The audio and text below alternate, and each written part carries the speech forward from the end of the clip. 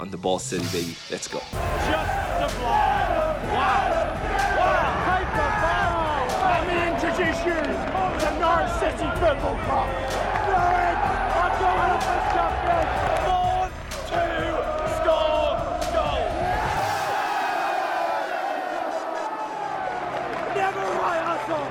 Never write us off. Hello and a warm welcome to the TNC podcast. Norwich City may have been relegated, but fear not, we won't be dampening the mood anymore. We thought we'd find one former Norwich City player that has a good spirit, a good heart, and will definitely cheer you up. None other than a former Norwich City player of the season and a man who has felt promotions at the Canaries, Seb Basong. Seb, how are you? Good to see you, buddy. Yeah. And thanks for driving so far because... It's not that far. Well, you say that, but... Well, I used to do that a lot when I was playing in Norwich. But no, North London ain't that far from Norwich. If I was living south, it would have been a different story. But I love that, though. You can learn something off Seb, Chris, because I live in a place called Great Yarmouth, which is half an hour from here. Yeah. Getting him to drive half an hour, I don't want to drive to Great Yarmouth. Impossible. But the Bass has made the most effort out of any guest. Yep. I think he's driven the furthest. Yep. And I think he's going to give us some juicy stories as well. So, could be a good one. It would be a good one. That's the reason I'm here. Look, we always start with our guests. We like to go back to the start of one's career. Born in France, was football always the career choice? Did you have your heart set on that, or was it just something that came later? No, not really. Like, at the start, I wasn't really fussed about football. Playing football was only the best way for me to be out there because my dad was really strict, and he still is. And so it was school, home, because in the neighborhood where we were living in, that was a bit rough. So my dad didn't want us to just like humbling around. So football became my escape. So I started playing football, and then it turned out that I was a pretty good player. So one thing led to another, got me into it, and then I started playing. Yeah, so Amazing. That was it. I love the fact that it wasn't maybe as serious as some, because some people they kick a ball at 5, 6 and they're like, this is what I want to do. It sounds like you were a bit more, I get a relaxed manner about you. I think you're quite a relaxed, laid back chap. It just happened. Yeah, it happened, but obviously some stuff triggered it. Like the likes, I got three bigger brother. Okay. So the thing is, my bigger brother, they didn't really believe in me. So that's what triggered me a little bit, because therefore one day I was just watching a football game with them, and I asked them like, guys, what's the point to play football if you don't play, I don't know, at the top? But I was really naive, I was young, and one of them just turned out, looked at me, he said, what are you talking about? He said, you'd be lucky if you only make it, like, and then he slapped me, bah, like that. He said, you fool, or something like that. But in a way, that triggered me, because in my head I thought like, you know what? Okay, you think I can't do it? I wasn't really into. I was just asking a simple question. Yeah. And then that triggered me because with my siblings, I have 3 bigger brother, 1 little sister and little brother. So I was right in the middle, and I didn't really exist at the time. So that triggered me. I was like, okay, I'll show you. So from that day, it started becoming a little bit more real for me. Okay, and then it turned out that I was pretty good at it. So then the rest is another story. So you were at Metz, is that how you pronounce it? Metz for 3 years, nearly 80 appearances. And then the move comes to England. Newcastle United come calling. That doesn't seem like a common... From France to England, you don't see too many players sort of making that hop nowadays. What did Newcastle see in you that made them spend decent money to bring you over? The thing that you got to know, I went from Metz to Newcastle. I made a trial. I was on trial first. I see.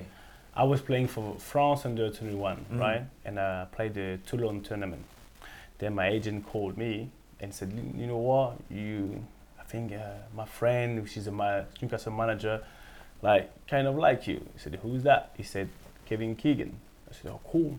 I was overexcited. He said, yeah. And then my agent couldn't say it properly. He was like, yeah, but he's not sure about about if you would adapt to the English football. He was mumbling. I said, listen, spit it out. He wants me to come on trial. And he was like, yeah. So, because bear in mind, when you under 21 French guy, you play for national team, you kind of feeling yourself a little bit. Okay. Like, so your agent coming and tell you, listen, would you accept to go on a trial? It doesn't look good. It doesn't look good for you. Like, out of ego, you could say, no way, I don't do no trial. Yeah. So that's why he couldn't say it. It was like going round and round and round. And I said, so he wants me to come on trial? And he said, yeah. Surely I didn't see him, but he would have been like, nah, what is he going to say? And I said, yeah, no worries. He said, yeah, for real? I said, yeah, as long as my club, Metz, because I was still under contract with Metz, allowed me to go, I'll go. It was like, it was a relief. So that's how I went to Newcastle on trial, and literally a trial. And I was overconfident going on a trial. I knew what I was about.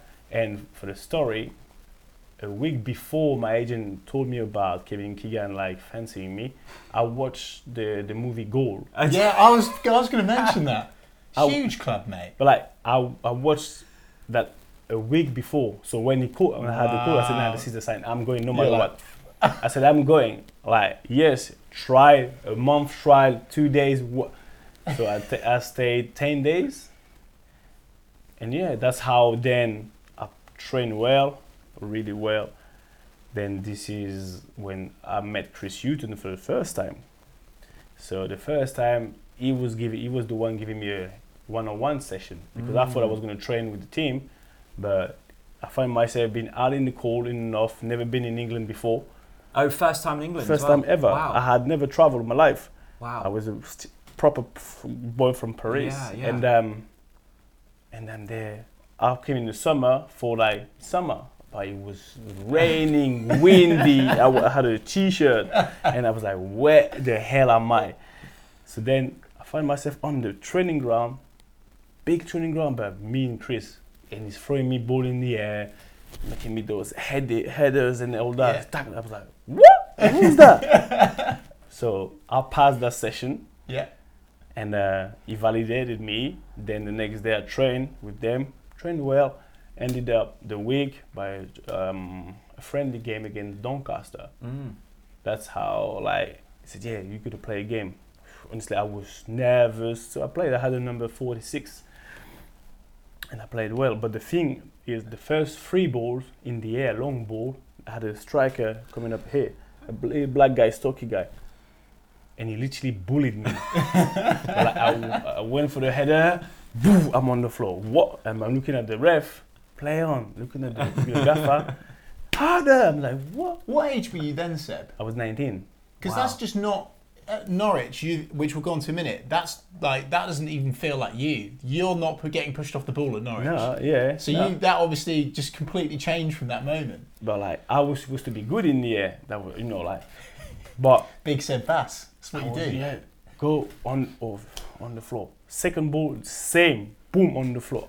And honestly, at that time, I didn't get it. I was like, yo, okay, what is going on here? Yeah. Third ball, and I talked to Abi Bey, because he was just translating for me in French. He said, Seb, you got to be harder. You know what? Go with everything. I said, Abi, but this is what I'm doing. I told him in French, this is what I'm doing. He said, no. And Kevin Keegan was like, harder. What is on about? Third ball, I just went wild on the ball. I just went up, wow! And I headed the ball. Good header back. And then the ref said, play on. And I looked straight on the touchline. The gaffer is like, this is what I'm talking about. And I said, okay, I get it. And this is when something clicked. The English game. The English game clicked that quick. Yeah. So is there that bigger difference in physicality between French and English football? Yeah, it was very... even when I trained in the pre-season with Newcastle on the trial, I had to stop the session because at some point I was going to throw up because the intensity was different. And even Kevin Keegan said, listen, little kid, stop, get on the standing side. I said, no. He said, you're not going to die today. This is the end, France. This is not France. France, you're running like that here. It's intense, box to box. And And that's what they saw. And long story short, I signed my contract, which is another story, the way I signed my contract at Newcastle, because there's a big thing about the bullying that I received by Dennis Wise at the time, because he gave me a sheet of paper with all the central defenders and I was the number 6. He said, listen, we didn't pay a lot of money for you, so it's take it or leave it. He offered me £1,000 a week. And I was like, what? Because I had planned in my head. I thought, you know what? I'm coming to England. It's gonna be loaded. But he literally bullied me. I wasn't gonna sign the contract. I left the room. With my agent. I was swearing at him in French, blah blah blah. But quickly, long story short, I called my dad. Yeah. He was in Cameroon, and my dad knew how to poke me. Yeah. He said, you know what? All I'm here, because I went on a rant. Yeah, Dad, they disrespected me. Blah, blah, what the F is that? Blah, blah, blah, blah, blah. He's like, okay. And then he said to me, is that it? Are you done? I said, yeah, but look, I'm not signing. He said, where are you from? I said, yeah, no, where I'm from. He said, okay, just quickly think about where we live. Do you want to go back there? Wow. Do you want to go back there? So the person I'm talking to now, and my son, and the son I raised, because you being so weak just because you don't get what you think you're supposed to get. And that's why you want to run away or something. He said, listen, you're wasting my time, and he hang up on me. Wow. And he knew how to just like he knew that you would then go against him. I was like, what? And then I just took the paper, the pen and paper, I signed all the pages, and I just threw it back to Dennis Wise. Yeah. Didn't do no pictures, nothing. Oh, really? Nothing like that. And that's how I signed for Newcastle, and that's how my mindset shifted. And I went on a mission. Okay, you disrespected me, so I'll show you. That was the club that you toughened up at, wasn't it, Seb? Definitely. Because I remember reading before you came onto there, but there's some great stories of you in training with Alan Shearer. Like, you're up against Alan Shearer every week, so you had to learn to be strong, to be aggressive, to be physical. Because what was it like training with Alan Shearer? It was wicked.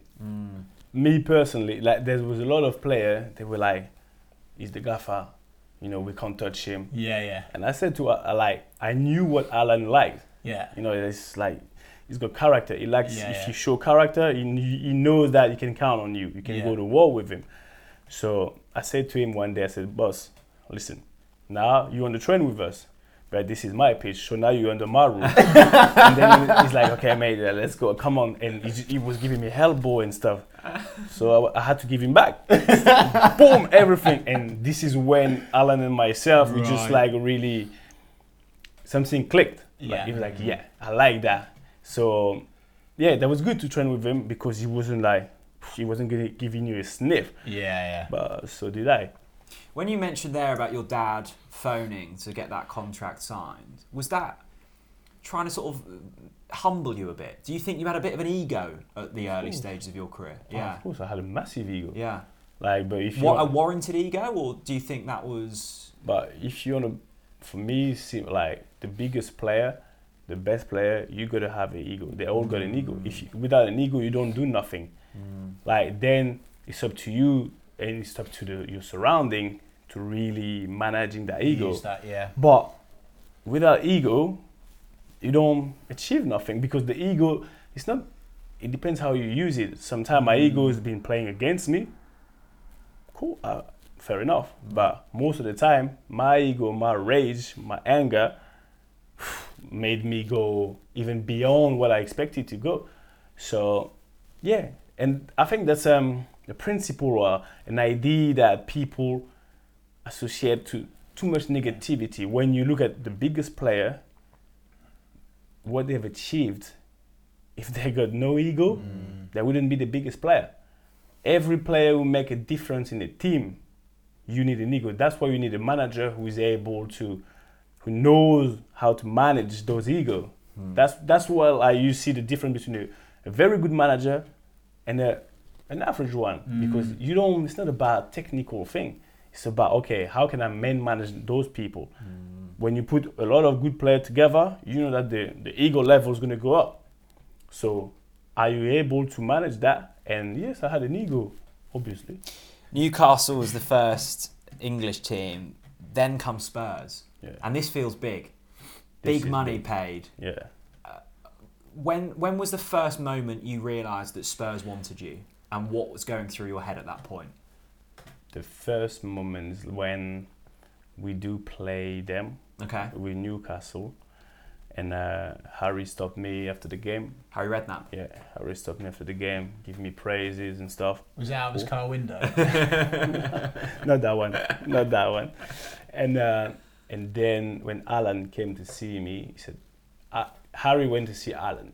He said, listen, there's a couple of players in your team that I fancy, and who do you reckon should be the one I go to? Like, not according to their performances, but you see them every single day. And Alan said, Seb. Said, Seb. And Alan came and told me, like, he told me, listen, Seb, yeah, they own you. And as soon as this is when I realized, and then other clubs started coming, and then the whole game started with all the big clubs and all that. And yeah, that was. This is when I realized for real that okay, it's happening. It's happening. It's good. To get that, for Alan Shearer to say, yeah, you should be going in for Seb, that's mad. Like, Britain's, one of England's greatest ever players, is saying, yeah, Harry Redknapp, you're the man to sign. That's mad for you, because for me, was that just normal? Normal. I mean, was it? I don't look at Alan as in. I know he's a legend. Yeah. And trust me, I felt it when the first game at Newcastle, when he took charge of the whole stadium was Alan's stadium. So the aura, I know who he is, but I've always made the difference. Okay, like, I wouldn't worship him. Yeah. I don't worship nobody. So I just like, okay, yeah, that's cool. Thanks. And he does things for me, and I have to give him back things. That's how it works. If like he wouldn't have done that if I hadn't done anything for him. Like, I show him that he can count on me. I show him that, okay, you know what? No matter what, I'm with you. So I think it's not even the right things to do, but it's just like, it's calm. I mean, it goes in and out. What comes around goes around. Yeah, so that was a good relationship that we had, and he knew that, okay, Seb, now, no matter what, he's always going to be 120%. Spurs signed you, it was about £8 million, wasn't it? Yeah. Which, back in, what we're talking, 2009, would have been serious money. Yeah. Was there pressure? Did you feel pressure? A little bit. I mean, I started feeling the pressure when, on my medical day, when I signed the contract, the fee's been agreed. I see my name on Sky Sports News and all that, okay, all right. But until I get to London, and when I'm in the car, I see a bunch of paparazzi following us, like, in the car. Had you had that before? Or? No, never. No, okay. And Newcastle is a bit, is lively, but it's not the same hype. It's not London. Then I get there, and now there's paparazzi all over, like, in the bush, and whoa. I'm like, whoa, that's a big move. And yeah, this is when I realized, okay, the end the same. Now it's serious now. But no pressure was in particular, but I was like, okay, this is different. I don't know, this is a different taste.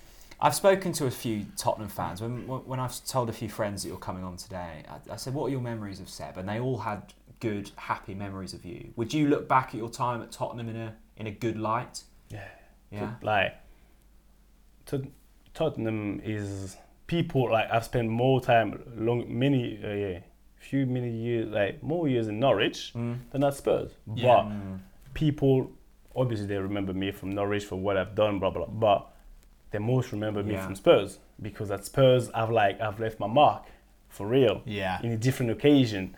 So that's why, and we've played I've played the highest level with Spurs, Champions League quarter-final. So scored their first Champions League goal, didn't you? That's what I was going to say. Wow. So did you know that? Yeah, there you go. Didn't know. The first ever Champions League goal, and I was part of the team who got them in the Champions League. Yeah. So whatever you do, you're still in their heart, in their history. So that's why. And I'm like, yeah, Spurs is one of the highlights of my career. Absolutely. Because we've done so much with such an amazing team. When I say amazing, was like amazing team with Ballon d'Or player Luka Modric, and so Spurs. Spurs even now. I live North London, so it's just like it's home. Yeah, it's home. You spoke to John Ruddy, didn't you? I did. Going into this, and I Big John. I recalled when we signed you from Tottenham, and I was like, wow, this feels like the first big player we've probably signed in my lifetime. We've had times in the Championship and League One, and now we're going in for someone who's played Champions League football. Yeah. And I think John thought that was a similar statement from the dressing room, didn't he? Yeah, so I'll read this to you, Seb. So big John Ruddy. I always reach out to people to say, you know, what do you think? And sometimes they give you some banter. But John, this is a big message from John. And he says, "Hi mate, I'm all good, thank you very much. Firstly, I'd say Seb was, in my opinion, a misunderstood person. He had this way about him that made you think he might have been pissed off, but he was a good guy and I've got a lot of time for him. I remember when Chris Hughton brought Seb in and it was a signing that everyone thought was a sign of better things to come. And I have to say that first season he was immense, solid and reliable." That's good from your goalkeeper, isn't it? "He improved us unquestionably. The biggest memory I have was when he came back from Watford when Alex got the job. He was like a man possessed. Nothing was going to stand in his way and he was a massive reason we got over the line that season, which we will talk about in just a minute. I remember being asked by people if it was a good idea for Seb to come back, and I said yes. I think that was the consensus for all of the players that he would get us over the line 100%. Big John Ruddy. Yeah, it's nice from him. Yeah? Yeah, nice. Good relationship with John? Yeah, like John was maybe one of the only player that, as he said, who could understand where I was coming from. Because, like, and you can tell, John is a professional. Yeah, he is. He's professional, but he's kind of even like, okay, although he's a goalkeeper and he can see things, because goalkeeper they can see everything. Yeah. So they got a way to analyze things in a different way. But as he said, yeah, I was misunderstood because as I've always felt I was exposed to way much bigger thing than most of the players in Norwich. So at the end of the day, I know what it takes to win. Yeah. I know what it takes to reach the highest level. Yeah. So, but when you come in a team, like when they haven't experienced that, and you want to feed them with that, obviously you're gonna be misunderstood. Yeah. Because my demand, I was very demanding. And at some point, it created friction. Yeah. And that's why I think he said I was misunderstood and I was very hungry. Because that's the thing, Seb, and I guess that leads us on to the bit when you join Norwich City from Tottenham. Obviously, you go for a loan with Wolves, but we won't talk about them.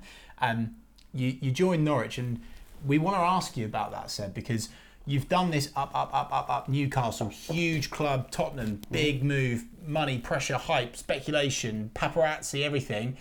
And then you come to Norwich. What was that like? Because that is a step down. It hurts me to say, but it is. But then at the same time, you had to, as you say, inject this mentality that we're, I guess, too used to being nice little old Norwich. And then you come in saying, I'm Champions League Seb Bassong. That must have been a bit of a difficult transition for you. To be fair, I didn't see that as a step down. Good man, good answer. No, I didn't see that as a step down. I used to call that a step aside. Okay. I don't go back. I just make a step aside on the side, which keeps me at the same level. Yeah. Norwich is still Premier League. Yeah. But at the time, as I said, I'm going through moment in my life that my ego and I wanted to play. I could have easily stayed at Spurs. Yeah. Because Villas-Boas told me, Seb, you're part of my team. Yeah. Just sit there. there. Yeah. No, but no, you're part of my team, so I can't guarantee that you're gonna play. Yeah. I can't guarantee you, but it's between you and Jan Vertonghen. You're gonna, because even in preseason we just like alternated. He was playing one game, I was playing the next one, and at the time I don't know. I just like as I had done so much with Spurs already. Yeah. I felt myself like I was like, no, you know what? I want guarantee. Wow. I want guarantee, and this is when Chris called me. Ah, right. This is when Chris called me. He said, "Listen, Seb." And Chris knows that I know Chris knows you, yeah. He knows me well. He knows that I got a soft spot for him, and vice versa. Yeah. So when he calls me, to be frankly honest with you, I didn't know one player of Norwich. I didn't know. Like Norwich were promoted the season before, so I had played against them. Yeah. But when Chris called me, he said, "Listen, Seb, I want to ask you a favor. Would you consider to come to Norwich?" I said, "What?" I said, "I don't even know where Norwich is on the map." He said, "No, you know what? We live in North London. It's not far from London. But look, I heard that you won't guarantee. You know you're gonna play." I said, at the start, first phone call, "Nah, Chris, you know what? Like, nah." No, I said, you said no to Norwich. I said no. Right? I said no. Then he called me back. He said, "Seb, think about it." And then he gave me, like, honestly, he praised Norwich so much, What was well. his sales pitch? What was he saying? He was like, he said, "I know you're emotional, you like to leave your mark somewhere, and there's a big group of players, a good group of players, they're good men, very down to earth." That's what he's worth. Very down to earth. They've done well in the Prem the first season. Yeah. But they're really good. They've got good individuals, but they're lacking character. Yeah. Right? They're lacking character. And I know you. And he said, and then he knew how to put. He said, "Listen, you can come back to London anytime. I'll let you go back to London whenever you want." Wow. He said, "You know you will play." And this is what I heard. He said, "People whisper that you won't guarantee. And you'll be with me." So Chris said, "You're in." You're in. 100%. He said, "You'll be in. According that you're doing your job." You know, like, you course, know. yeah. He said, "Do your job and you'll be in because I need you." Then I hang up. I talk to my missus. I was like, "Listen, Chris is playing on my feelings and stuff." Like, and she says, "Norwich, what?" and then I said, "Okay." And then I went online. Yeah. Checked the squad. Yeah. Checked the squad, the names, the nationalities, and all that. Check. And then some stuff came back to me, like I played against Horty, the way we were wrestling. And I said, "Okay." Yeah. So I said, "Oh, I don't know." And sometimes I take decisions just like, I said, "Okay, I'm in." I called back Chris. I said, "I'm in." He said, "Are you sure?" I said, "Take your time." I said, "No, Chris, I'm in. Because if you give me more time, I'm going to say no. Someone else is going to come. And I come for you because this is how I really operate on personality." Because I know money. He said, money-wise, I didn't even speak money. I said, "Listen, if you know my wages, all I'm asking you is to match my wages." And I was on. Good. Yeah. But I said, "That's the only thing. I'm not asking you for more." Yeah. I said, "Match my wages, and I'm in."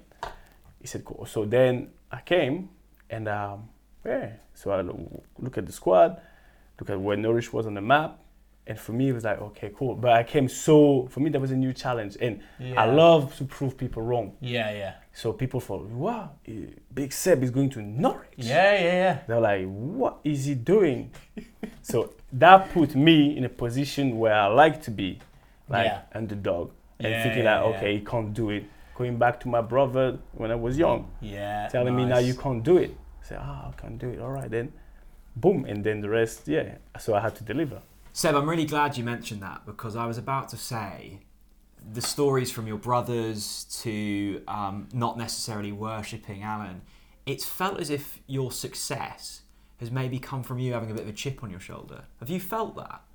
What do you mean by having a chip on my shoulder? Like you constantly want to prove someone wrong. Oh yeah. Yeah, you like that? I love that. And that's a part of my personality. And doing what I do today, it makes even more sense to me. But back in the days, I was always wondering, Seb, what do you need? You always need a challenge to get the best out of you. Because if you put me in a very comfortable situation, as laid back as I am, I might fall asleep. And that was my biggest challenge. When I had no competition, I had no one to compare myself to, no one or nothing. It's just like, it became boring for me. It was clear that the reason you joined Norwich was Chris Hughton, and that's lovely to hear. There's been so many nice stories about Chris over the years. That first season at Norwich City was memorable. You were sublime. You won Player of the Season. Norwich City survived. You must be thinking at this stage, wow, like, it's all going well, I'm playing well, My teammates are playing well. I remember that season in the Premier League, we hardly conceded goals. I think we went on a massive unbeaten run. 10 games, Our wasn't it? Was it highest 10 ever games? Premier League Yeah. finish, I think, since the First Division went to the Premier League. And you were a big impact on that. I remember we'd always been a team that conceded loads of goals, especially under Paul Lambert, who'd been here before. How were you feeling in that first season? You must have been feeling good. Yeah, it was when I came, like, for me that was very different. Norwich, like, in London, so I had to concentrate, I had to focus, I had nothing else to do in Norwich. But I remember I was looking through the window at 9, there was no one on the street, and I was like, okay, so in a way that was really good, because for me it was like, okay, Seb, you got no distraction, you have to really leave your mark. So the way I started the season, obviously Chris gave me a boost of confidence, and I came and I kind of assessed the team, what we were doing, the way we were training. Like, okay, that's cool. I mean, like, there's one thing to play against them, because no disrespect, but the first season when you come up, that's what I call the lucky season. Yeah, nobody knows you. Yeah. Okay. Nobody knows you. You can play whatever football you want to play. And I think that's what tricked Yeah, a unpredictable, yeah. lot of Norwich fans, like with Paul Lambert in the Prem. But like, that's your first season. Nobody knows you. But the hardest bit is to confirm the second and third season. So I knew that I was coming in the second season of Norwich in the Prem. So I was like, no. And Chris, I know Chris' style, and I had meetings with him. I said, okay. So I came, and I was like, okay, now it's going to be good. It's going to be good because, like, I see where the strengths are, and I see where the weaknesses are. And I said, okay, now Seb, you can play your role. And I don't know, I felt good. I was like physically in shape, and I scored goals. So yeah, it was good. I can see that you were enjoying it, Seb, and I was giggling to myself before this podcast, because I was obviously doing my research, looking back through all the Seb Basong Norwich City memories, and the first picture of Seb Basong with a Norwich shirt. He's blatantly just gone, yeah, Chris told me to be here, right? But then you look at you, the Player of the Season trophy, and it's the grin that we all love, right? So it's very evident to see just from that, Seb, you almost went on this journey of who the hell are Norwich to actually, I'm at home now, and you were playing your best stuff at that point. When you won Player of the Season, you get presented with that award. That must have just been such a nice moment and feeling for you. That was one of my best, because of all the doubts, the doubters, and the doubt that I have. I was like, okay, when I came, I was a bit, as you said, I wasn't smiling at all. I was just like, okay, Seb, people for like, Seb, really a happy guy, but I was already in my mission. That's the thing. I was already concentrated. I have to do so. I have to execute. I love that. Execution for me, execution is worship. I came here for a mission. I have to execute. So I was already in my mood. So I didn't have time to smile. I wasn't even commercial at all. Not just for a picture. Nada. Okay, cool. Okay, done. I couldn't even smile, a fake smile. But then, when everything has been accomplished, obviously you can let it out. You can smile. It's job done. So, but when I won that award, to be honest with you, I've looked at the list. I'm the first foreigner to win it.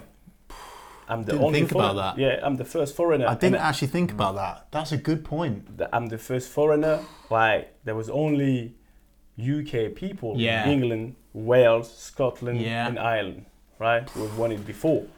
So I'm the first foreigner and the first black guy to have it. So when I do win it, I'm very proud. Mate, that's so good.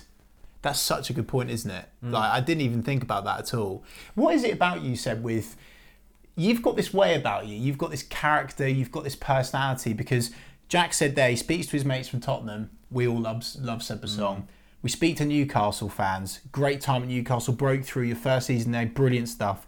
You come to Norwich, you win Player of the Season, and fans take that really seriously. Like there's a massive amount of debate, even back then on social media, about who are you voting for Player of the Season. So to know that you were really at home and loved and adored by those Norwich fans, how do you connect with fans like how you have done over the years? Like, there's one thing about me. I'm true. I'm a very direct person, but I'm true. I never thought or took football as a massive thing. For me, I don't give credit to football players in terms of we don't save lives, right? For me, we only kick a ball. Don't get me wrong, it brings a lot of joy. Yeah. It's like, it's amazing. Yeah. But the fame makes it like crazy. Not even the money, the fame. So for me, I always downplay the fact that, okay, I'm normal. Like, you know what? Yeah. So with the fan, I'm going to like interact with you in a normal way, normal level. For me, we're the same. We just have different knowledge about football. You love football as a fan.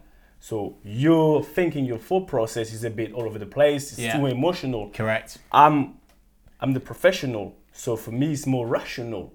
It's more of a job. Yeah. And I'm also a football fan. But so that's why when I interact with fans, I have to be myself. Like, I'm laughing, I'm cool, I'm relaxing, I'm joking. I don't carry myself like, you know what, I ain't got time. No, it's just like, you know what, because at some point it's going to bite you back. It's going to come back to you.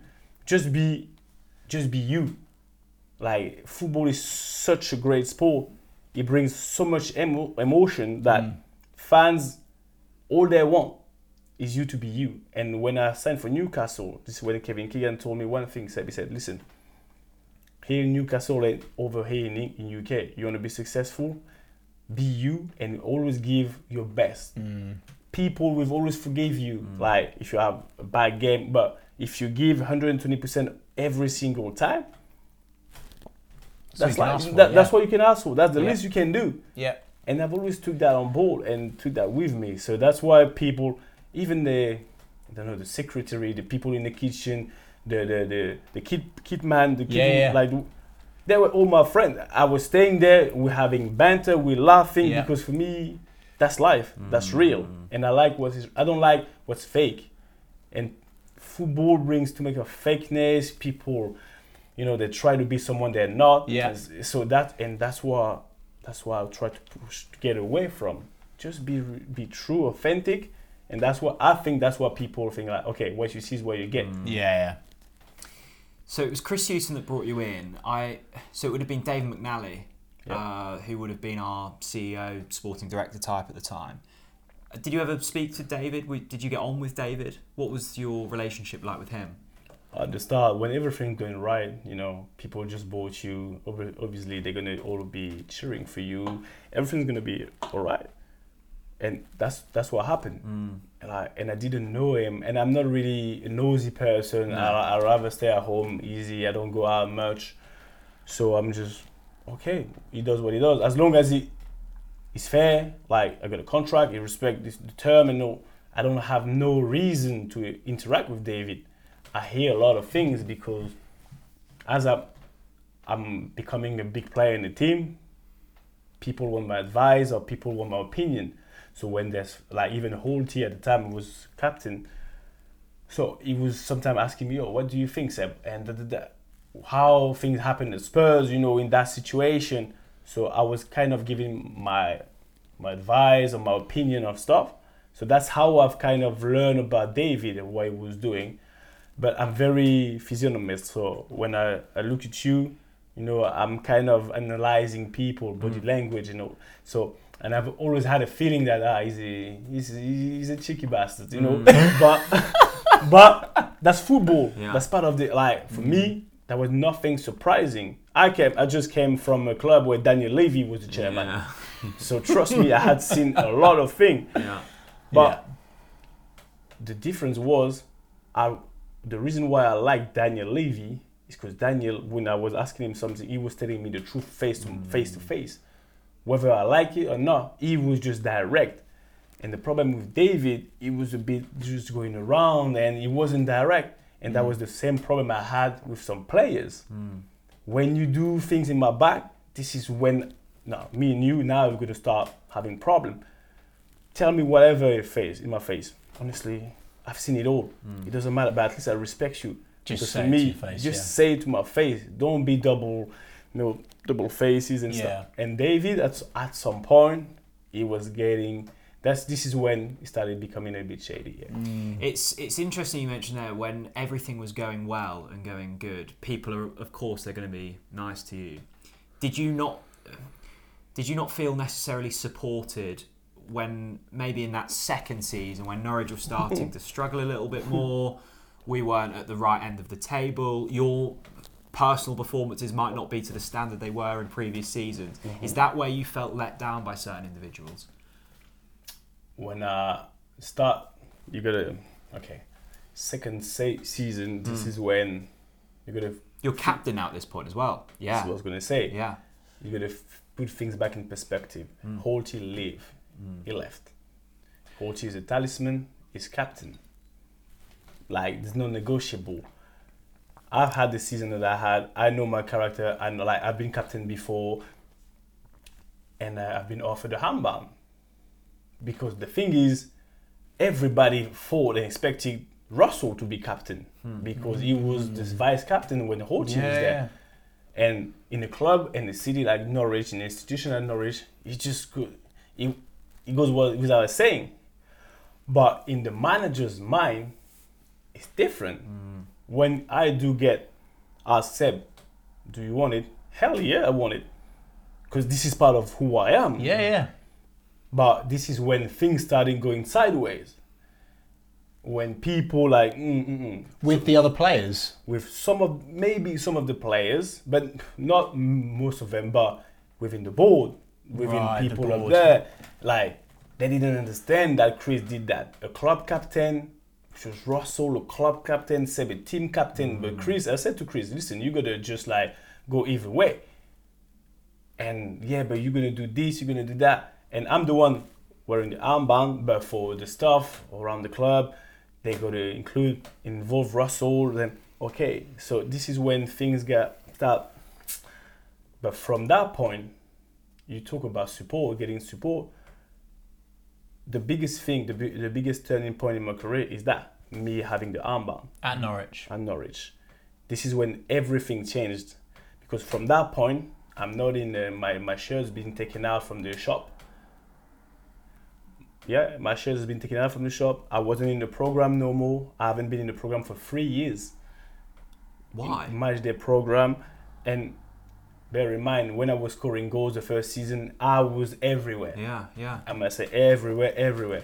Any advert, they could say because I was dancing. I mean, you and Kai Kamari, Yeah, I was doing, every advert, if there was an appearance to be done, they needed me. Yeah. I was going to, cool. I'm the famous player at the moment, and I'm playing well.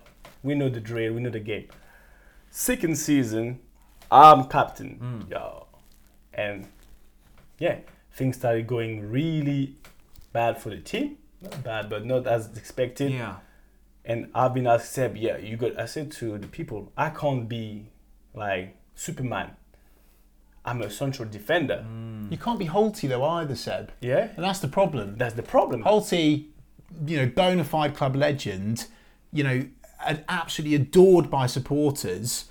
And I'm not saying that that's a negative for you, but it's like, how do you go about, you can't be Holty, but everyone expects you to be like I'm not Holty, I'm not a striker. Holty scored goals.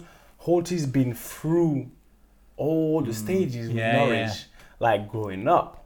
I come in the Prem, and I'm a Prem guy. Champions League, So this is a different feel. This is a different product.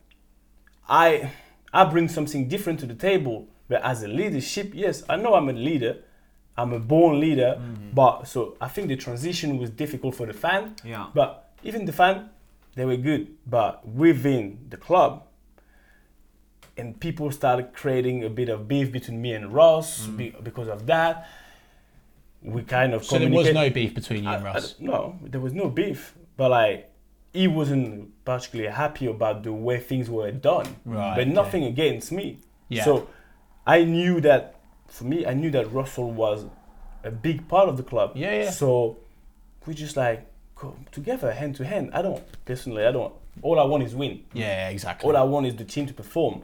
And then things go wrong. I start getting some grief, I become a bit of a scapegoat. No problem. Until that, I take responsibility. You can't be for me, when you take responsibility, I'm the captain. So if we win, I'm the first on the line, and I'm, showtime. I'm cool. I'm happy. My ego's getting struck. Yeah, right? But if things go wrong, you also got to be the first on the line. Yeah. That's what I call taking ownership and taking responsibility. So you can't only be the captain and the in the good times. In the good times. So the thing go wrong on the pitch, I'm the first one in the press conference. I don't care. Honestly, I go and I stand up, say, listen, throw it at me. Yeah. And I defend my team and I protect my dressing room because for me, that's my core value. Yeah. But at some point, when I start, I don't do nothing anymore at the club. Do you think you were too honest, Seb? Yeah. Because I think I could imagine the boards and people higher at Norwich would have gone, oof, Seb's going to tell the truth about the shit that's going down here. Is that what it felt like to you? At the time, I couldn't really think straight. Now I can really assess things, but at the time I felt like, they don't get it. All the politics, I'm not involved in the politics. Yeah. I'm just like, I'm here to play football and to make my team win. Yeah. So, and I know what it takes. And the thing is, they don't want to hear, they don't want to listen. I'm not even getting involved in transfer, but when it comes down to the team, so I think you should, we all got to say something, but you should listen. I know my thing, but I'm very honest, but I know how to put the form, but at some point, when you kind of breaking some code and stuff, now it's becoming a bit difficult for me because I'm very strong-minded. Yeah.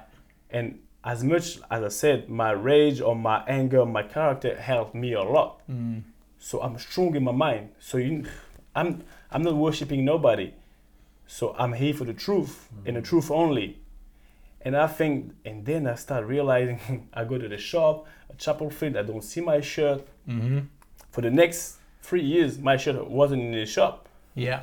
And I was like, okay, and I'm supposed to be captain. So there's something wrong, but it's cool. I play it down. But we know, and I speak with Chris, and on off, sometimes I call him because private calls, and I was like, Gaffer, what's going on? He said, Seb, I'm getting a lot of grief because of your armband. Yeah, I'm like, there's, why is that, Seb? Why do you think that was the case? Why were you getting grief for it? When you come somewhere and you change kind of rules, things were going in a certain way, and you come all of a sudden, you read the room, because for me, when you come somewhere, you're a foreigner, you're an outsider, you got to read the room. You got to know what's going on, how things are working. And I think Chris came, but he didn't change things. But people weren't ready for him to change things because they were used to the lumber type. You guys, Norwich were maybe League 2, League 1. League 1 champs, They were championship and, they were working their way up. So what would you change? But this is the difference. Chris felt it. You needed a change. We needed to, at that point, go next level. Next level if you wanted to stay there. But it's difficult when you come and you don't have that much support and you try to change things without being very understood by people.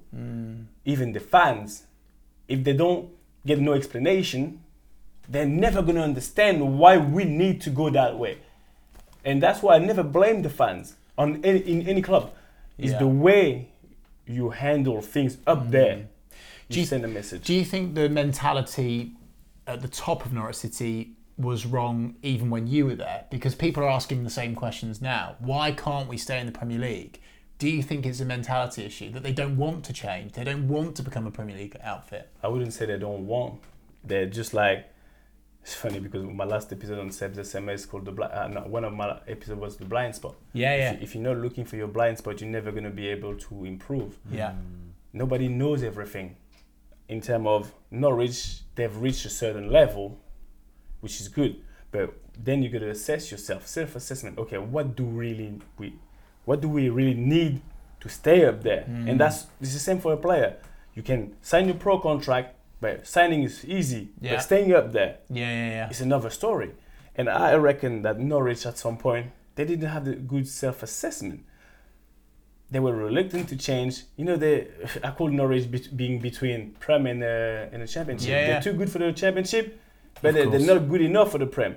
But when you got the same problem coming back, but you keep doing the same mistake, that's the definition of insanity. Doing the same mistake over and over, expecting a different result. And this is when I said, and sometimes I said, that wasn't me, because they're still in the same position. What had changed? You can't. Football is a capitalism game, right? Football is about money. Norwich at the time were debt free. There were no debt. Yeah. They were proud of it. Yeah. And I get that, but still, if you want to survive in this world of the Premier League, you gotta spend some cash. Yeah.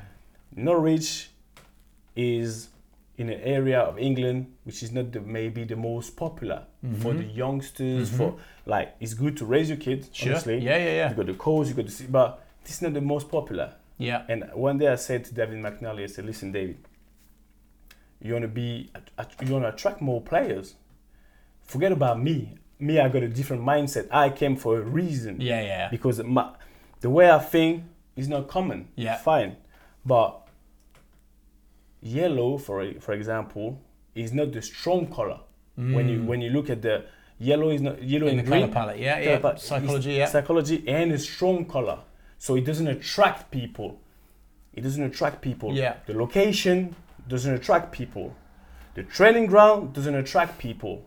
So how are you going to get some very good player who are going to come and really work for it?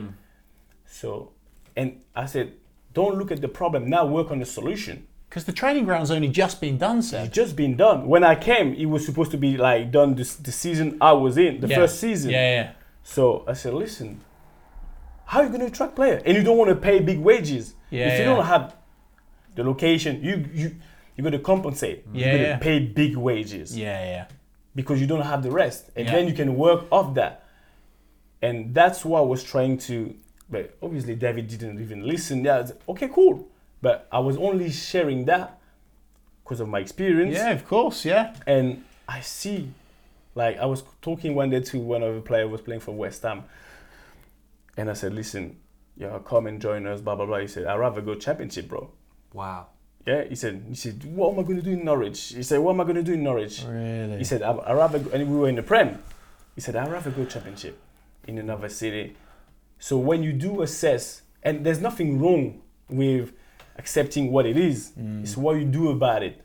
And I think since then, they've been going around trying to, instead of tearing the house down and rebuilding the house from the ground up, they're trying to patch things. But when you do patch, at some point, it doesn't stay up. Not solid foundations. Not solid foundation. So the transition is the bit who's missing at Norwich. People don't, and you're gonna be exposed. Now you've been exposed to the Prem. You know the taste of it. It's all about exposure. When you do get exposed to the highest level, you do whatever it takes. But then I think now Norwich is happy where they are because it's a good family club. But you can't have it both. You rather have your value and your good family club. Yeah. Which one do you want to be? Which one you want to be? Pick. Norwich City get relegated. Yeah. You go out on loan to Watford. Yeah. You've gone from player of the season, club captain. Yeah. Now Norwich don't want you. Tough. All right. No, but tough. Just Chris- take us through that process. So. Okay. Like how I'll did you get moved on to Watford? Okay. When I finished the season, Chris has been sacked. Chris has been sacked five games before the end of the season. And he's the main man that's brought you here. Yeah, he's You the like main man. Chris? It's all right, but you know what? That's football. I'm not bothered. Okay. That's football. You're not worried because Chris was your No. mate. He brought you in. No fear at all. No, in my head, I'm no matter what, I'm good. I know what I'm good at, and I'm still captain. So, and then, Mr. What's his name again? Alex Neil? No. Neil Adams. Neil Adams came. Yeah. What was your experience like with Neil Adams then? That's the thing. That's the turning point. He came. I don't know him. I just know him because he just won the AFA Youth Cup. Yeah. Okay. So I was in the dressing room with them kids sometime, cheering them up and blah blah blah as a first team player. But this is the only time I've seen Neil Adams. Yeah. So now Chris has been sacked. I'm captain. We're going through a difficult time, whatever. Okay, we stick together, the player. We don't know who's going to come in. Okay, I hear that Neil Adams has been appointed in the meantime to caretaker of the team. Thursday, I remember I'm in a dressing room. Like when there's a new manager coming, there's a bit of uncertainty around. You don't know what's happening. And he comes in the dressing room, has a meeting with us. Like a safe, classic meeting. Guys, we're gonna give it all. Blah blah blah blah blah blah. Okay, cool. But I'm gonna call up some players, some main players, key players in my office just to have a feel about what's going on. But all right. And he leaves, goes in his office. We're gonna just before training, and people come and say, "Man, yo, Skip, what's happening? So what's going on? So, yo, Skip. I said, I don't know. Come on, you do know you don't want to share the secret. No, I don't know. The thing is, he doesn't call me in his office. He calls everyone else, John, stuff like that. He doesn't call me. Right. All right. What do you want me to do? I'm not going to go in. You haven't called me. I go along. Okay, I get along. Things go. He doesn't call me. We train, and that was the first week he came. That was the turning point. A crazy week. Because then he goes into the paper, there's some quote, I need to change this, I need to change my captain, blah, blah, blah. I don't read the press. That thing in the press, Seb, to interrupt you there, mate, I remember seeing that because he publicly called you out. He basically said Seb needs to prove himself as a first team player. But you're the captain, so how did that make you feel? Like? And I remember the week leading to a Fulham game. We're just like, I don't know what's going on. I don't get called. People come and see me, and the thing is, in the dressing room, people know that he didn't call me. So that creates a little bit of what's going on here? What's going on here? Okay, what's wrong with him with Seb? Like, and I said to people, I don't even know him. So he doesn't call me. Come to the game, I see the team. Obviously, I'm not gonna be involved. He called me in his office. Tell me, you know what? I'm gonna try Russell in a sense of defense with this person. I don't remember who it was, and I was out of the team. What do you want me to say? I don't say nothing. I say, okay, cool. So, but the week goes along. There's a lot of press thing released when I receive a bare articles, but when I've been called out. So, what am I supposed to do? Pressure. Come to the game, Fulham game, right? And we go to the walk. And bear in mind, he hasn't spoken to me. I'm the captain. People are like, oh, Cap, Skip. I'm like, wow. I'm all over the place. We go to the game. We go to the walk on a Saturday morning. And I just talked to his assistant, the nice at Villa. No, I don't even know. Mixed risk. I don't remember his name. I said, listen, I want you to talk to the gaffer, please, because I'm a man. I talk. Yeah. Let's have a conversation. Yeah, let's have a conversation. He said, he's not coming out of the walk. Say, what do you want me to say? I said, listen, this is a very important game for the team, and obviously I know I'm on the bench. That's what I'm saying. So I ain't got no problem. I mean, yes, I do, but it is what it is. But I don't feel being on the squad.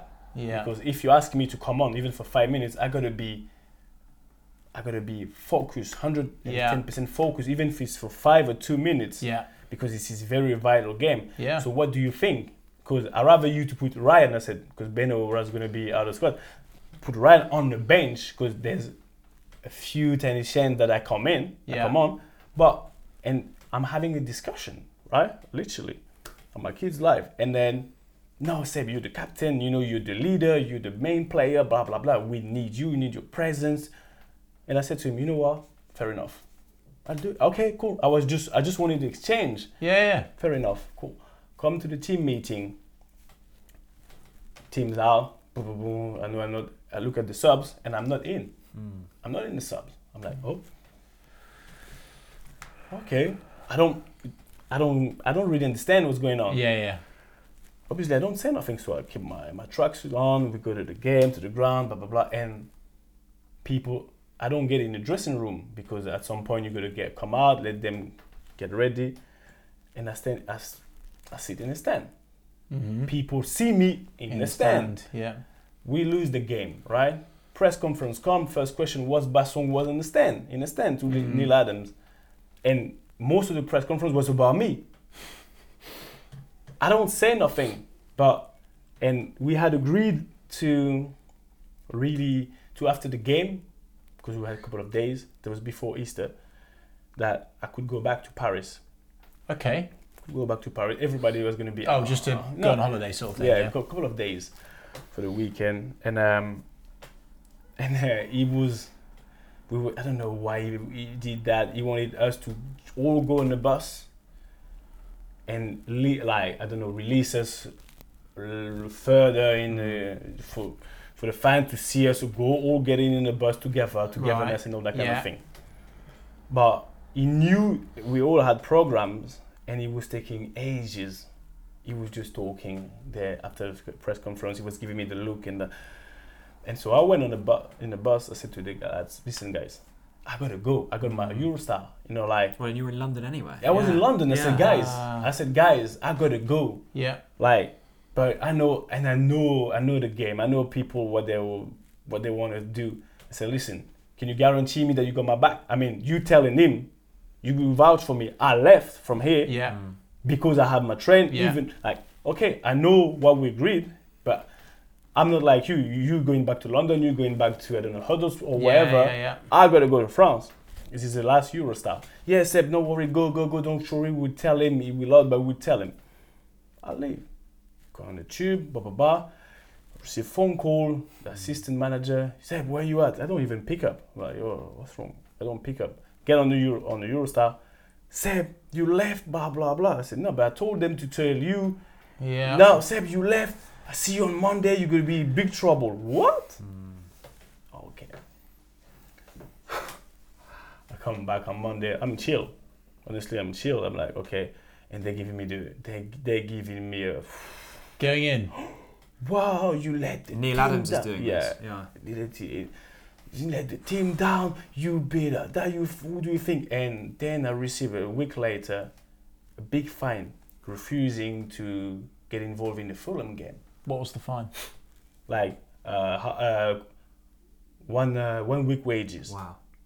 1 week wages, like what? So hang on, they're saying you refused to get involved with but you were dropped. It wasn't your choice. No, I had a conversation with them. And you said, I want to play. They said, it's fine. If you want me there, it's fine. Yeah. Then all of a sudden, it turned out that I refused to be in the game.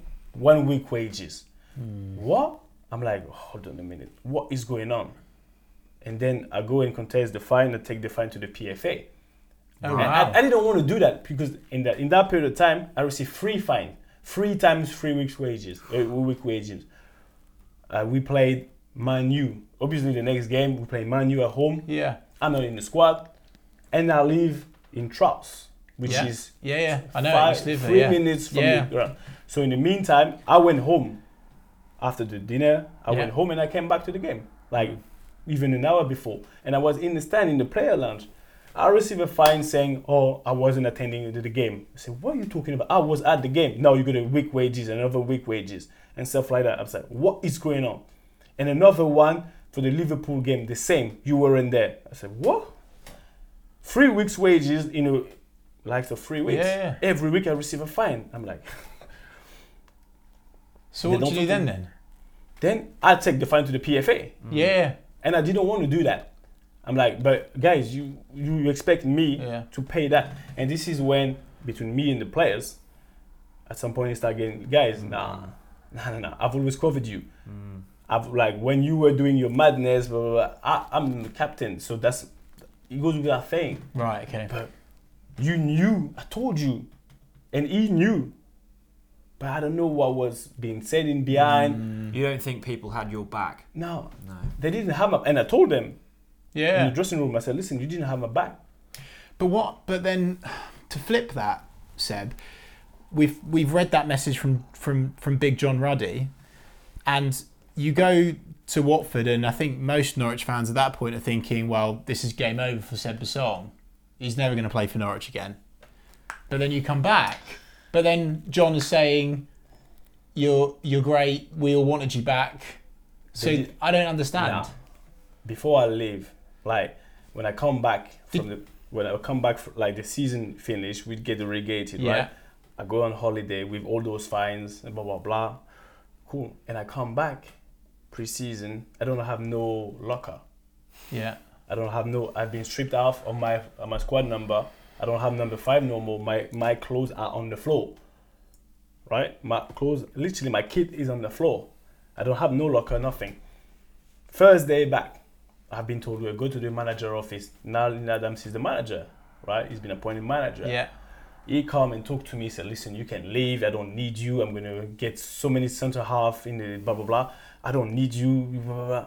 Okay. Hang on. Seb, no, I don't get this, Seb. Because what Norwich see is nice Neil that won the FA Youth Cup that's everyone's best friend. Yeah. But then that seems like a completely different person. Like, this is human nature. Like, he was nice with other people. But with me, at that time, he said, yeah, what I saw of you last season was enough for me. But all those stories that I just told you, and I'm like, no, there's a big, I don't know. What? I didn't do nothing wrong. You know when we said earlier, you've sometimes felt misunderstood.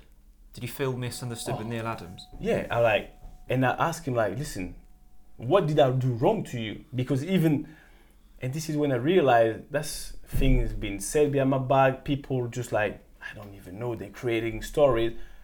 But I stood strong. And then I said to him, he said, you can leave. I'm not going to take you on a tour, on a pre-season, you're going to stay. From that point, I was training by myself. Or sometimes we were under 16 or something with kids. And I've lasted the whole summer. I wasn't even allowed in the dressing room from captain. But so then I'm like, and I said to Neil Adams, listen, I don't even know you. You need me more than I need you. But the thing, and then what that must have caused. Yeah, but we played Chelsea in the last 5 games for the previous season. Yeah, I'm in my house at Trials, and my dad was there, and he said to me, "Seb, can I ask you something?" I said, "Yeah, Dad, go." He said, "Tomorrow you're off." I said, "Yeah, I want you to go to the training ground and sit down, knock on the manager's door, sit down with him and talk it through." I said, "Dad, I can't do that there. You know that." He said, "Yes, you can. Just do it." He said, "You can. You're stronger, and I want you to show them that you're bigger than that." Okay. I said, "Listen. Next day I go to the dressing, knock on his door. Yeah. Oh, Seb, how are you? Blah blah blah. Sit down. We were playing Chelsea." I said, "Listen, Gaffer. You know what? I don't even know what's going on." But he said to me, "No, you know the thing in the press. I didn't say it. Blah blah blah." Cool.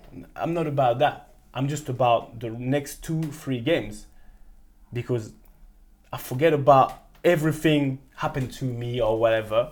I just want you to be able to put the best team and to give it the best. And this is where I'm coming. No ego, nothing. I mean, I'm there for the team. I don't know you. You've done. It's no problem. But this is me coming to you. Oh, I'm so happy. So you know what, Seb? I've been disappointed by players. I got fooled. A lot of things being said. And then, true story. He comes and say, "Tell me who to play in the starting 11." I said, "Never. I'm never going to do that." He asked you to. Yeah. I said, "Yeah. Who do you think?" I said, No. I didn't even put myself.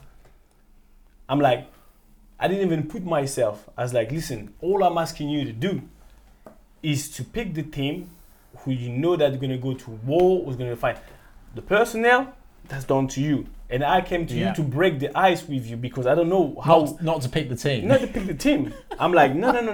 It's not going to happen. I'm not going to get tricked like that. Things happen. Oh, Seb. And we shook hands. Everything was kind of fine. Left, I felt like, you know what, Seb, you've done something big. I'm not in the team.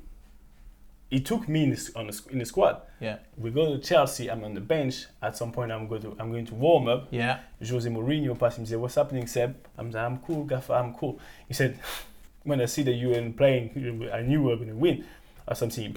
He said, "Why are you not playing for a couple of games?" I said, "I don't know." He said, "Those clubs." And then he left. He laughed. Wow. Wow. That's what Jose told me. And then I said, yeah, okay, cool. So then next game, Arsenal, I'm still not in the squad. And they finish it. So I come back from preseason. I don't have no squad number, nothing. Train with the kids. They're all gone. And Norwich started the season. They're flying. Yeah. They're winning every single game. It took maybe 2 or 3 centre backs on top of that. They're flying. And at the time, I wasn't even allowed in the building. Okay, cool.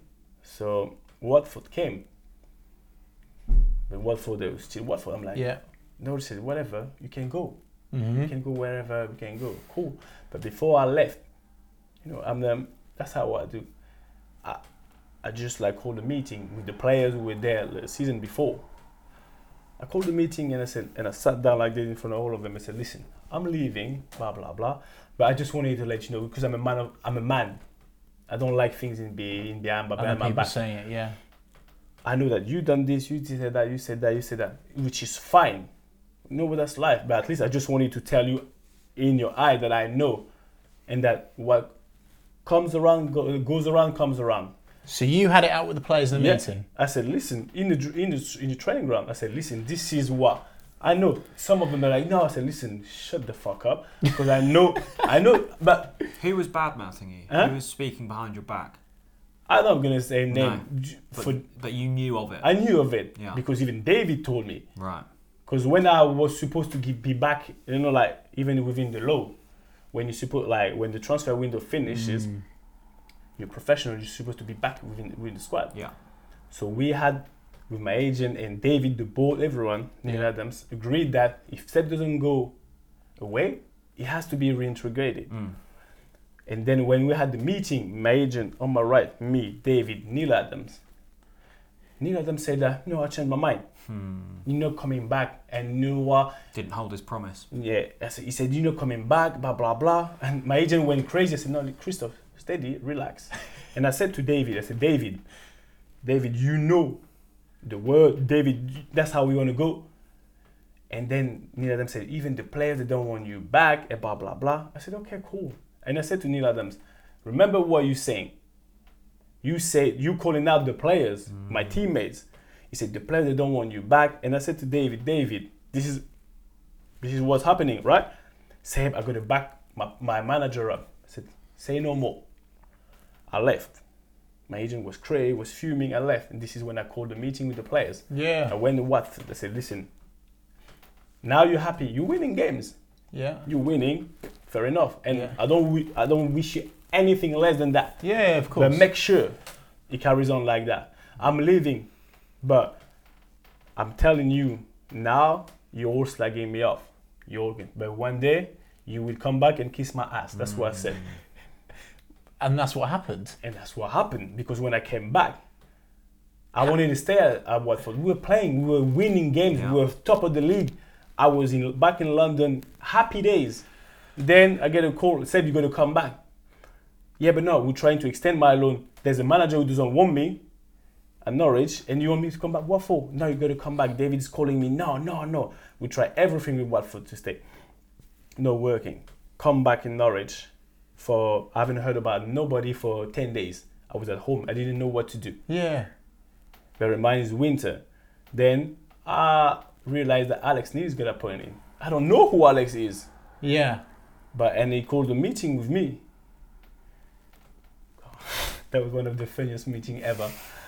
He's a Scottish guy with accent. I didn't understand. I feel like you and Alex, but he was an angry man, angry Scottish guy. So I feel like you've got a bit of that in you as well. That anger. Yeah. So it's fine. He was trying to be intimidating. Like short man syndrome.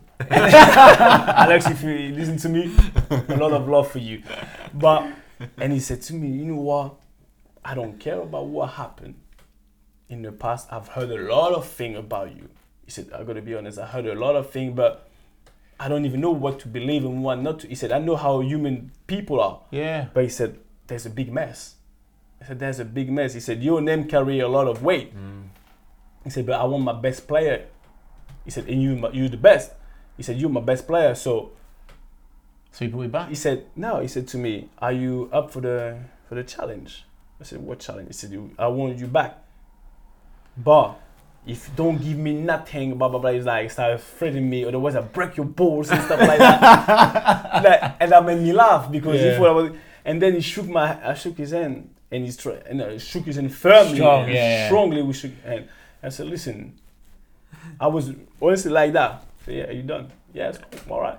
I said, it doesn't do nothing to me, because at the time I didn't know if I was able to do it or not. And this is when I had my first support in terms of outside support to go through that period, because for me I couldn't even play with players who stabbed me in the back, because that's out of my core value. I can't see people every single day, so I was thinking, how am I going to do? But the thing is, Alex is telling me, Seb, for at least a week or something, you're not going to be allowed in the building. I said, we're in January, what are we doing? Like, I was coming at training at 4 or 5 o'clock by myself when it was dark. I was like, no, I was happy at Watford and you bringing me back. So long story short, one day he come and see me. They lost the game. Yeah.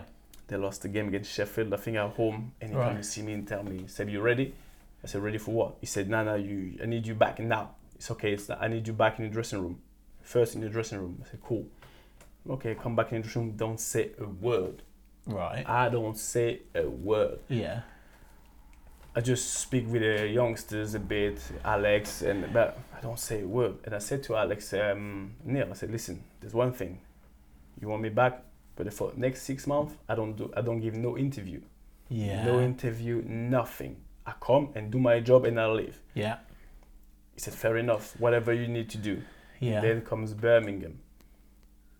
We lost. He said, Seb, are you in? I said, what? Are you ready to do it? He said, what? I need you to start now. He said, no, look at me in the eye.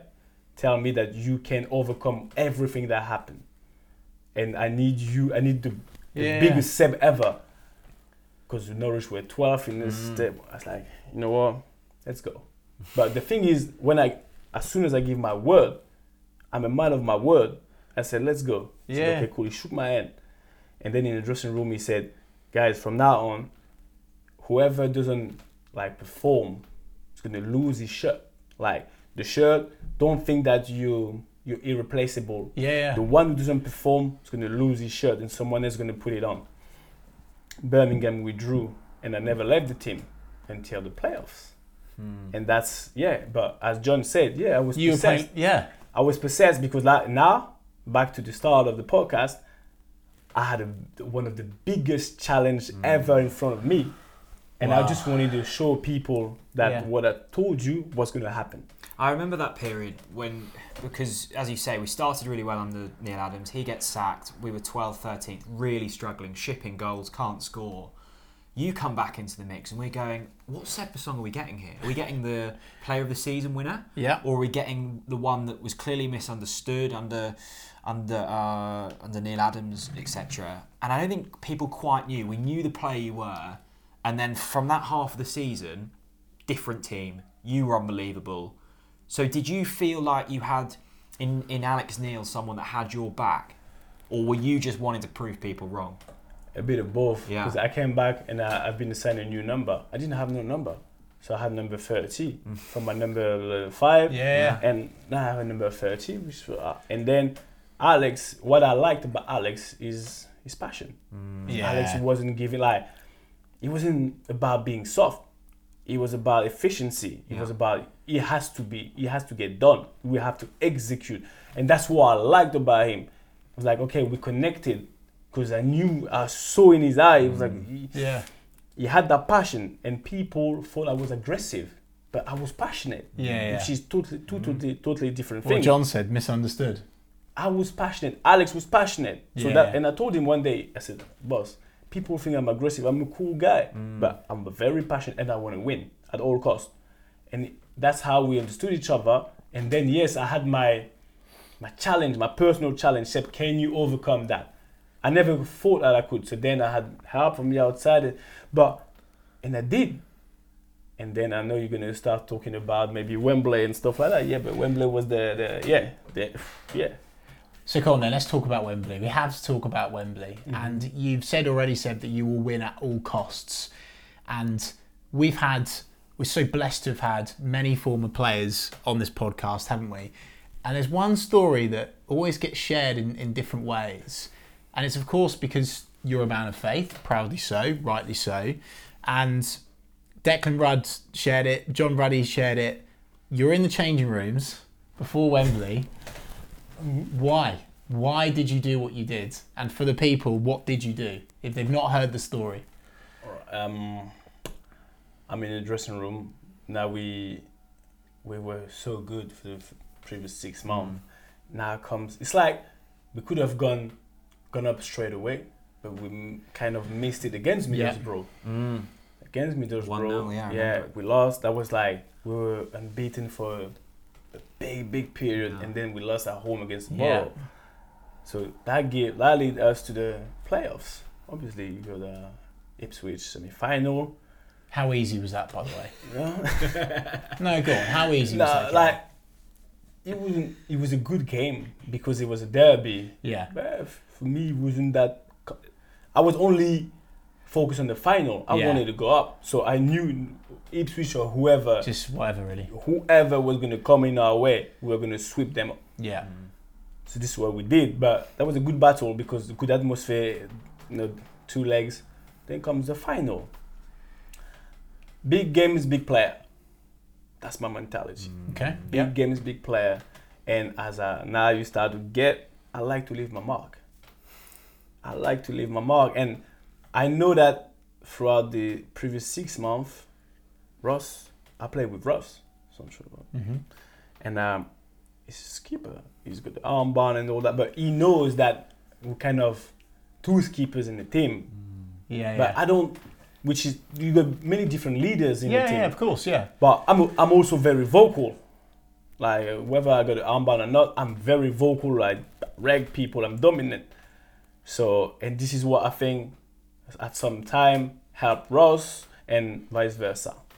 So we were feeding from each other, and I had my guy in front of me, Bradley Johnson, my forever soldier. I knew that with Brad, we could go anywhere. Like, even before game, we didn't even talk much. We just hit chest, his chest, and fist bump like that. And we look at each other and say, to Brad, let's get it done. He said, yeah, bro, let's get it done. That was it. I knew. So then comes Wembley, and I'm like, I'm trying to remember everything I've been through for the last year. All the emotional ups and downs and the hard work people didn't see. That's what I call the unseen work. Alex does his speech. We get it ready, big dressing room. Okay, cool. Alex does his speech, and I kind of wait to see if Russell's going to speak, because Russell skipped. And for the last 6 months, I told you I didn't speak. I was only doing my job well, but on purpose, no word coming out of my mouth. Yeah. And then I said to Russell, "Yo, Russ, you're gonna say something." He said, "No, let's go." I said, "Okay, give me a minute." I said, "Okay." Then he said, "Yeah, cool." And Russ told me that I knew you were gonna say something. And then I said, "Everyone's gonna go out." I said, "Hold on a minute. Everybody gather up." I had thought about what can I do? Which word's gonna come out of my mouth? So you didn't even know what you were going to say. I just did it in the moment. I was like, which word am I going for this? Am I going for that? And I thought, like, you know what? Except when it's too planned, it's not authentic, and I'm big on authenticity. So I said, gather up. And Alex trusted me. Like, that's how manager, like big players, do whatever. Like, okay. I say, gather up. Yeah, I'm in the huddle. Like that. Yeah. And I'm like, I come down like this. Oh, hang on, I need to get in. And I have a little second and I say, listen, guys, you know what? I'll tell you something. Whatever happened, like during the last 6 months, honestly, we're all here together as a family.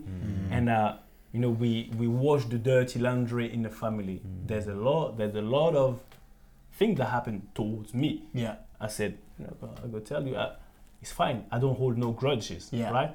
And then I said, I just wanted you to know, because now it's a big moment. Yeah. Like, we can't miss that. Yeah. We worked so hard for that. So for any one of you who had double thought or something, I just wanted to make it clear. I don't hold no grudges. right? And because you know who I'm talking about, but we are one accord. Yeah. We're a family. So let me do this. And then I said, hold on a minute, let me do a little prayer. Okay. And then I start praying. Yeah. Heavenly Father, blah, blah. Okay, cool. I did a little prayer. And you could feel that mate. people were like, woo. And then I said, listen. And then I said, amen at the end. And I saw Wes crying. There were some little tears. There were some people who were sharing tears. Wow. And then we all got up like that. And then I said, what are you crying for? Let's go and get it done now. And then I said, now Wow. it's done already. Let's go and get it done. And everybody left like, first 10 minutes or something, Wow. done. And then, I think that Yeah. prayer was the moment. Yeah. It's remarkable though, because I think if any other person does that, says what you say, you don't get a reaction. Yeah. But there's something about you, Seb, that just... I remember John sitting here, John Ruddy. You know what he's like, big, Yeah. fairly emotionless. Professional, yeah. Professional. He was welling up retelling the story. Yeah, he was. 5-6 years on. But he That's did. special. But John doesn't share that emotion. And you even think of Wes. Like Wes is so quiet. Yeah. There's no interviews. Doesn't like he keep like. So the fact that he was crying, mate, just says everything about that moment. and I said to him, what are you crying for? I said, let's go. And in a way, for me, I knew it was already Yeah. done. And they were there. I want to share. Wow. I want to share another message with you, Seb. You've mentioned him. Your Brad. main I man. know that's like can only be Brad. Your main man. And of course, Bradley Johnson, he's been on the show a couple of times, and he said he's poking you. I think he knows how to get a reaction out of Seb Basong, like most people do. And he says, cool, what a guy, he'll be on the podcast. Ask him about when he came to my house on Halloween, and then we went to Ryan Bennett's house. If he tells you this story, it will be unreal. And obviously the prayer before playoff. So he wants you to say the story. So come on, Halloween, let's go. All right, Brad's my guy. So we understand each other. We had the same kind of humor. And there's Halloween. And I said, Brad, we gotta do something. And there's something like, he said, what you want to do? I said, let's buy some mask and all that kind of outfit. And do you know where Elliot Bennett lives? And we just picked a couple of players' houses. Yeah. So what did you dress up as? I had a mask of Scream. Like a Scream mask, Scream mask, and Brad had another one. Yeah. And we had fireworks, a lot of fireworks. And so we go around, and we go around people's house, and we jump over the fence. We go into the people's garden, and we just lie down on the grass, and we light the. we just threw all the fireworks by the window, and you see them like, bah! It goes around. Dogs start barking, and they go.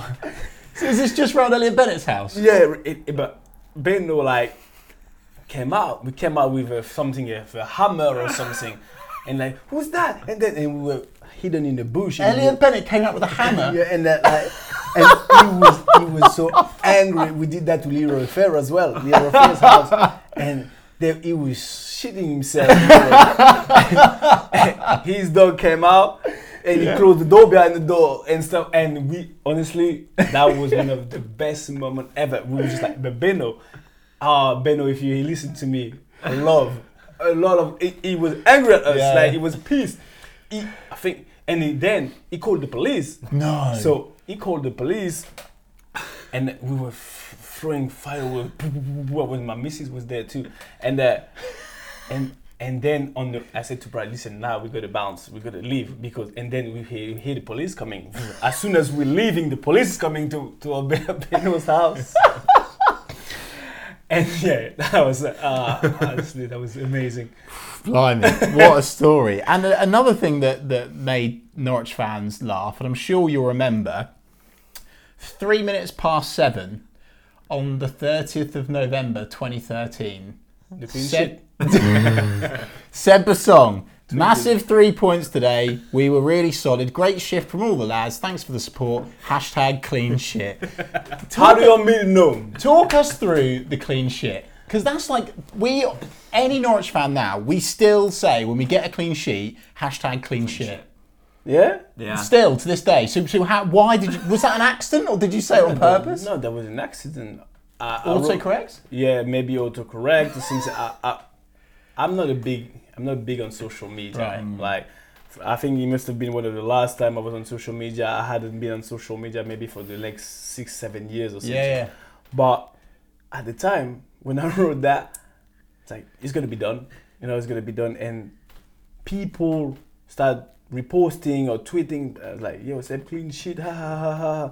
And then I look back, I was like, "Oh," and like, "Oh," and for me it wasn't that big. I was like, "Okay, people understand I'm a foreigner or something," like that. But it started becoming big, and I'm like, "Okay, yeah, clean shit." Even on TV, yeah, Seb, song, clean shit. I'm Clean like, shit. and yeah, that honestly that's it. But yeah, people Seb, give me banter. I feel like there's probably a part 2 of this podcast that needs to be done. There's so much we could speak about. I did just want to quickly touch on though. Promotion, Wembley, amazing. Yeah. Contract comes to a close, Yeah. and you were here, or Stuart Webber was here for a few months while you were still here. Mm-hmm. I forget that there was that crossover. What was your interaction with Stuart Webber like towards the end of your time at Norwich City? We had one chat. Okay. One chat only in the office, where he told me, he said, "You know, you're not going to carry on. We're not going to offer you a new contract," which wasn't surprising for me. And that was it. Right. That was it. To be honest, he didn't even shake my hand. Like, every time he was in the training ground, in and around, he was skipping me and Yusuf Mulumbu, because I was always with Yusuf. But like, he would skip, and I used to He didn't even shake your hand. not shake my hand. Like, he was gonna shake yours, and Right. skip me, and shake someone else's hand. And I was like, how pity is that? Because I was like, what is? I mean, that's the basic. Shake people's hand. That's respect. No matter what you think of me or what you think is Yeah, gonna be done. And I think he wanted to straight away. He came in. He wanted to put his mark, but he did it the wrong way. And once again, I was like, okay, someone must have told him. I don't even know what again. And that's the only interaction I had. But when I left, I gave him something to feel a bit embarrassed about. You gave him something? I gave the whole club, because like, as I told you, I like to reverse engineer things. Yeah. It's like, you want to come at me? I rather leave with a backflip. Okay. With a backflip, just to show you that no, you can't get to me. So what was your backflip? The same way when I was like, I told them, you can't break me down. If my mom and dad can't break me down, no one's gonna break me down. Yeah. The same way when they strip me off my number, blah blah blah. No. Yeah. Now comes the end of the season dinner, and I don't have no table. I remember I'm supposed to be on a table, free player per table with the sponsors and all that. My one, I don't know. All of But a you're sudden- part of the squad still, Seb, right? I'm still part of the squad, but I'm the only one who stands still. Everybody's looking at me like, oh, what is going on? And I feel awkward. Peace. I don't even know what kind of emotion goes through me, but at the time, I'm so angry. I'm like, you know what, now enough is enough. Because bear in mind, the last game of the season, I didn't do the tour, because I was voting for the French, I was going to Wembley to vote. Yeah. So I wasn't there to clap the fan Right, and yeah. say bye-bye, because I knew I was leaving. So come the end of the season dinner, and you know how it goes. Captain speaking, Jack Humphreys, Yeah. blah, blah, blah. Stuart Webber is there, the first table with Dila, everyone. We just go through the motion. But me, I'm sitting with the waitress and waiter. Yeah. Because I don't have no spot. Mm-hmm. So everybody's looking at me. People are filming about taking the piece. They're trying. I'm not happy. I'm not happy. I It's a think, bit of a mockery of you, Seb, It's a because mockery. you've won Player of the Season for our football club. and that's where, during that, ceremony, that end of the season dinner, there was John was leaving, Wes I think was leaving. There was a couple of players leaving, coming at the end of the contract, and they were like giving praise to them, but not to me. I wasn't even there. My name never been mentioned. With the whole group of players who were leaving, they were paying tribute to them. Ryan Bennett, you've been there. Wes, John, come couple of players. I was just looking at that. Okay, cool.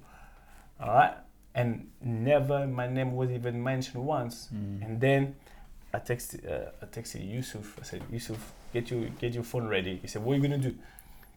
I said, get your phone ready. That's it. He said, no, Seb, I'm going to leave. Don't do nothing. Don't touch anybody and stuff. I said, no. I might be aggressive sometime, but I'm smarter than that. Yeah. And I want to show people that I'm bigger. Okay. In every aspect. All of a sudden, Russell is on stage with Jake Humphrey. Yeah. They're talking. I just got up. I got up, like the other blue. I got up and I walked towards the stage. Oh, everybody. Silence in the room. Silence. I come up and say, yo, what's happening, Russ? What's happening, Jake? Oh, Seb. And Jake is like entertaining. Oh, Seb, Seb's song. And I say, Russ, give me that for a second. Take the mic off him. How have I not heard about this? Take the mic off him. Yeah. And I say, hi guys, just in case, this is what I did. I said, hi everybody, just in case you forgot it, my name is Sebastian Basson. I'm a Norwich player, and as I didn't have the chance to walk for the last game of the season because I was voting, I was doing my citizenship duty. I didn't have the chance to say goodbye, right? Yeah. So here I am, just because people forget very quick in football. This is what I said. People tend to forget very quick in football, but I was the player of the season. And just in case you don't remember, I'm the captain of the team in the club, player of the season. But you see where I'm sitting, so it's all right. I said it's all right, and you know what, Delia, I love you.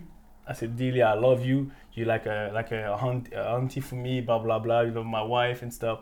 So. Big respect. I said, Stuart Webber, thanks to you, right? We see each other. And I said, I just wanted to remind you guys that because people tend to forget a lot in football. And, so you know what? On the ball, City, and I see you later. And I dropped the mic and I left.